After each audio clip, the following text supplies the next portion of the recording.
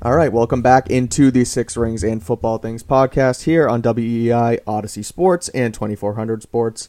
I am Mike Kadlick for WEEI.com, and we are here again with our beat reporter chat down at Gillette Stadium.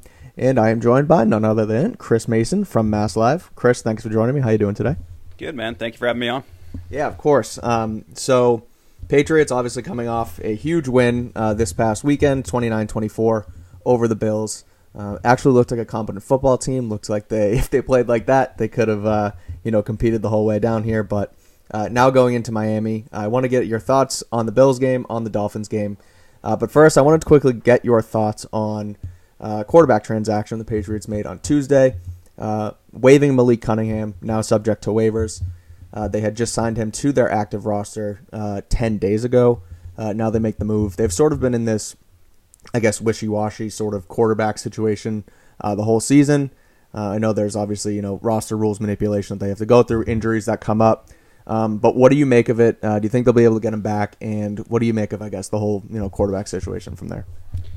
I think they just hate their backup quarterback situation. Yeah. Like, that's ultimately what I think it comes down to, where Bill kind of showed you this at the end of training camp, where Mac was the only one left on the roster after final cuts. And I think it's kind of been musical chairs there since, where I think he's just looking for some sort of answer, because clearly they're not in love with Zappy based on how this has gone. They claim Will Greer off the scrap heap, and, that he hasn't climbed the depth chart, and I think Malik was something different.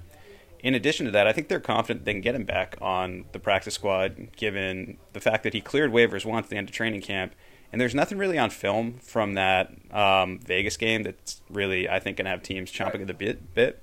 So I do think they're going to be able to get him back, and I think that factors into the equation. But ultimately, I just don't think they love the backup quarterbacks right now. Yeah, it's odd. You're right. They clearly think they can get him back on waivers. Bill even told us that this morning, or not on waivers, on post waivers, back on the practice squad. He told us that this morning. So we'll see what happens. But it kind of feels like, I know it's a different situation because Amir Speed was on the 53-man roster, but they cut him, probably hoping to get him back on the practice squad or, in some form or fashion like that. And then he gets claimed by Indy. So when you put guys up, there's the ability to, have them taken. It happened, like you said, over at the end of training camp. They cut Zappy, they cut Cunningham. So, at the end of the day, we'll try and see. We'll see if he comes back, but definitely an interesting situation there. So before we preview Patriots-Dolphins, just your thoughts sort of on what the Patriots did this weekend in their win against the Bills, what they might have done differently, what you saw that made this offense click, that made the defense be able to contain Stephon Diggs, even with J.C. Jackson on the field, who is normally, or Stephon Diggs had been his kryptonite, really. So I just general thoughts on what you saw from the game and if they can, continue to do that moving forward. I think the biggest difference, and it's not a sexy answer, was the offensive line. Like, the offensive line play was significantly better. Mac Jones had more time. And having said that, Bill O'Brien was still scheming up a ton of quick game, a ton of things like that. But the offensive line looked solid, and I think that changed everything. And you even saw that on the late drive where Trent Brown had to come out for 3 plays, and then suddenly it's a mess again. It looks like they finally have their 5 guys there, and moving on one to tackle really was a game changer, because right tackle has been an absolute sieve thus far. Yeah. And I think that changed things. I also think getting the ball to Ramondre Stevenson was huge. That's one thing that was kind of glossed over in the last drive, where it's, quarterback's always going to get the credit, and he's always going to get the blame. That's just how it goes. Ramondre was huge on that drive. He had almost 50 of the 75 yards himself. So I think getting the ball in his hands has really helped too. And as far as Diggs, I think they did a good job on him, but I also think that Josh Allen does look off right now. I think there's something to the shoulder where he's listed on the injury report. He had Diggs a couple of times and just missed him. Yeah. And that's obviously going to help your cause too. But by and large, I think they did well enough. The tight end thing is weird, where it's the second week in a row that a tight end has kind of gotten the defense, and you think with the Patriots safety room, that should be a strength, but that could just be allocating more towards receivers like Diggs, receivers like that. But yeah, they finally put together a complete game. The offensive line looked way better, and you saw the results. Yeah, definitely. And it's a good point with Josh Allen too. Clearly, something's off, whether it's health or whether it's their offense, because he's ripped this team to shreds the last 5-6 games they've played. A quick question for you on the offensive line, with them putting on Wendo back at right tackle. it's almost like it finally came to a head where they had to do it. What do you think made them be so standoffish with not putting him out there yet, and do you think they'll move forward with him this week? I think you got to keep him there based on the results, but I have no idea what the reticence has been this whole time to move him out there. And I thought it was weird, too, that Bill has twice now brought up, like, well, I'm going to talk to Mike about that. And I want to said, like, I'll play anywhere, whatever. But it's just interesting to me because Bill doesn't usually do that. You know, he's not usually like, well, I'm going to consult the player on this and then move forward. So I don't know. Some of it might just be familiarity, but it's not even like going from, like, right guard to right tackle. It's obviously a change, but it's not like you're flipping sides completely where now all your footwork is backwards and everything like that, where it's a different position, but it's not like you're going from being right-handed to being left-handed on it. So I do think that he'll stay there moving forward, but it is kind of weird how he's been like, well, I'll talk to Mike about it.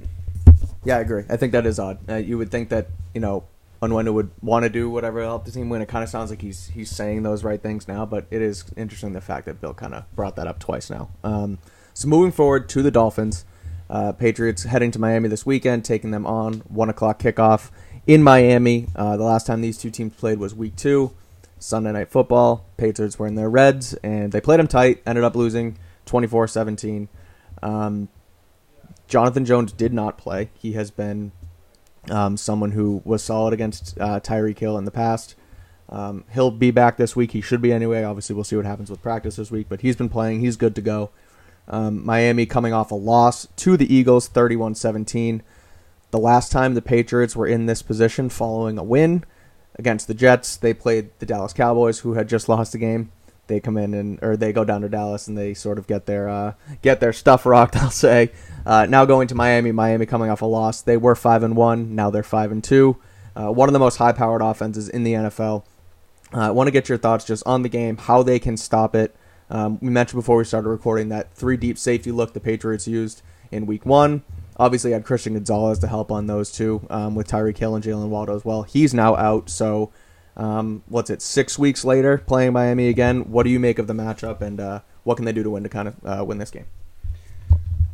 So, like we were talking about a bit before, I love the defensive game plan week 2, where the 3 safety, this morning Bill usually does, he goes in depth on every opponent, and he's like, well, I just did this a few weeks ago, but explosive. And that's Miami, right? They're so explosive, so I thought that was super smart. Just keep everything in front of you. And, Miami still scored 25 points in that game, so it's not like they completely shut them down, but you kept them in a spot where if your offense can score too, you can win that game. Now Miami's seen that look, they might adjust to it, and like you alluded to, the personnel is going to be different this time around.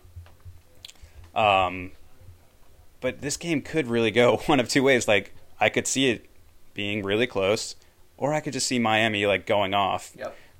Good Patriots teams have always seemed to struggle in Miami. It's a really tough game, but I do think the offensive line should help things moving forward. Like the Patriots adjustments, I don't think that's going to be a flash in the pan. I think that's something that they can build off of and move forward. People never want to talk about the offensive line because it's kind of a dull topic, right, but it's so important. Yeah. And I think finding an answer there is going to make everything a little easier. Yeah, you can tell. I mean, we mentioned it before. I've talked about it the last 3 or 4 days now since Sunday's win that Mac Jones hadn't played well this season. I've been a proponent of it hasn't been all his fault. The offensive line has struggled. The weapons around him have struggled for the last really 2-3 years now since he's been here. They finally sort of put it together last week. Mac Jones looks really good, and now all of a sudden everyone's high and back on Mac now. So one more question for you on this game before we get your final score prediction. If they keep the offensive line the same, if the weapons continue to play well, we saw Demario Douglas have a good game. Kendrick Bourne, outside of the fumble, looked pretty solid to me anyway. If they keep it like that, can Mac do it again 2 weeks in a row? Do you have faith in Mac to command the offense like he did last week?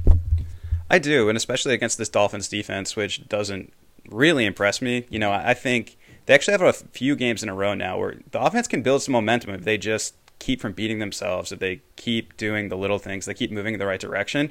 So I do think this is a Dolphins defense the Patriots will be able to score on again. Yeah. All right, and one last thing for our good friend Chris Mason from MassLive here on the Six Rings Beat Reporter check-in.